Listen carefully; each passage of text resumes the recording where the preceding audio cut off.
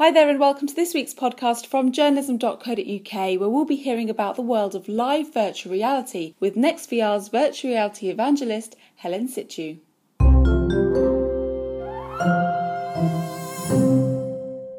Virtual reality has enabled news organisations to explore an innovative way of storytelling. ABC News, Sky News, The New York Times and Vice News have all started to take advantage of this immersive technology. But what if it can go further? What if it can teleport audiences to the next big news event, giving them the extraordinary experience of being there while sat in the comfort of their own home? Well, NextVR are able to do just that and have been working with a variety of media organisations to film sports, music and news events live in order to deliver a completely immersive and lifelike experience for viewers around the world. Helen Situ is a virtual reality evangelist at NextVR. So live virtual reality is the same as virtual reality in that in the medium, there's no frame to the video. You're actually inside of it. You can look left, right, up, down, in any which direction, which gives you much fuller visual context of where you are. But then in the case of live virtual reality, it's actually in real time. The broadcast delay of live virtual reality with NextVR is the same as any broadcast, somewhere between 15 to 20 seconds. So you're really being transported and being teleported to wherever it is that the camera is filming at. The idea of virtual reality, especially live virtual reality, is fantastic, but does it really compare to what we're used to? The live broadcasts we see on the television are designed to give us all the information we need, so why choose live VR? Well, Helen explained to me that by putting someone actually in the action, they get more of an objective version of a news event, as the audience becomes their own director, choosing what to look at whilst absorbing the atmosphere of the story. The benefits of live virtual reality that we've seen at NextVR right now is bringing people and teleporting them to places they might not otherwise be at, whether that's a story or a news breaking right now, or whether it's a sports game. Yesterday, we did the U.S. Open golf tournament, and we were able to bring people onto the tee box, the green, wherever it is that people want to be, is where we set these cameras up for live virtual reality. For example, in terms of breaking news, we worked with CNN in the fall of last year, where we filmed the Democratic and the Republican debates. And so for the Democratic debates, when we were doing those live in partnership with CNN, people were able to be right on stage with the candidates. You could see a completely different perspective than you were looking at on television, because you could see the whole stage, you could see the audience react to people, and when a particular candidate was speaking, you were able to watch them articulate their thoughts, their positions, but you could also see their neighboring candidates, maybe fidget around or try to raise the arm up and try to, get into the conversation in a different way, whereas in television, you're watching a framed video, which is showing only one candidate when they're polished, when they're speaking. You don't see the people on the sides, and you don't see the reactions of the audience. So it's as if you're right there in the presidential debate, sitting on stage. It can certainly be more objective for a journalist covering a particular event or an audience watching it, because you are your own director. There is no director in the experience that's cutting from, this main character to this main character, following a particular story thread as they cut from scene to scene, camera to camera.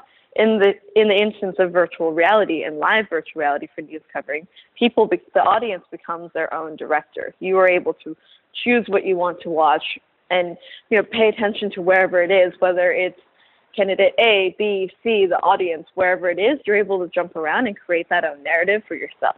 We've seen the reactions to 360-degree video on social media be quite varied, with people not really knowing what to do with it. But Helen noted that when audience members have their Samsung Gear VR headset on and are tuned into virtual reality content as opposed to 360-degree video, they're immediately immersed into the content and begin enjoying it as if they were there. So the reaction of people to sports content in particular is people are thrilled. When you think about an NBA game and a venue only being able to hold 18,000 people, the NBA, for example, is a huge global brand. They have fans all over the world, many in China and Europe, wherever it is. So many of those fans may never be able to step foot in a stadium, nevertheless, courtside at a game. We can bring that experience to everybody, and that's something that people are really excited about. And in particular, sports creates a very passionate fan base. People want to watch every game. They want to watch in real time. They want to be there.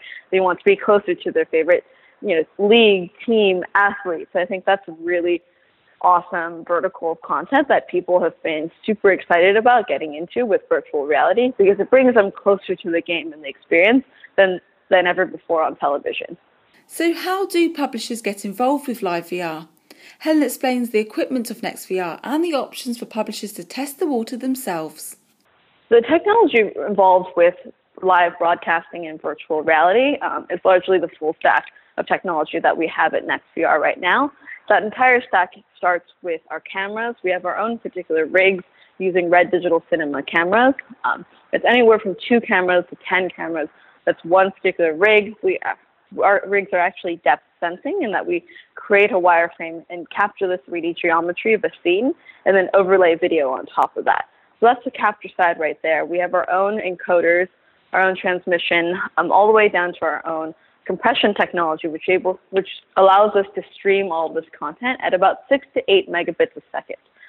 That bandwidth required for our virtual reality live streams is about the same as a Netflix HD stream. So very, very comparable to your regular video streaming, all the way down to the application at the very end. So any consumer that wants to experience virtual reality, live virtual reality, NextVR's content, would buy any virtual reality headset, whether that's from the very, very low end of the Google Cardboard at $15 to, I recommend, a Gear VR for $99. They're free with Samsung phone upgrades right now, all the way up to the high end, which is the Rift, the Vive, the PlayStation.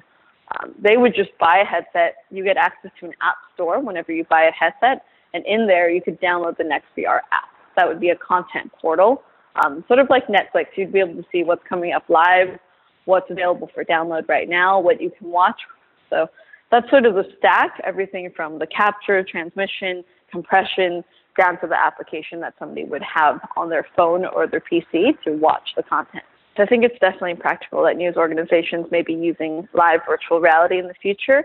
The technology stacks will get simpler and better for consumers, prosumers, journalists to use them and really be able to sort of plug and play broadcast to Facebook Live or Twitter or NextVR, wherever it is. I think those will simplify over time.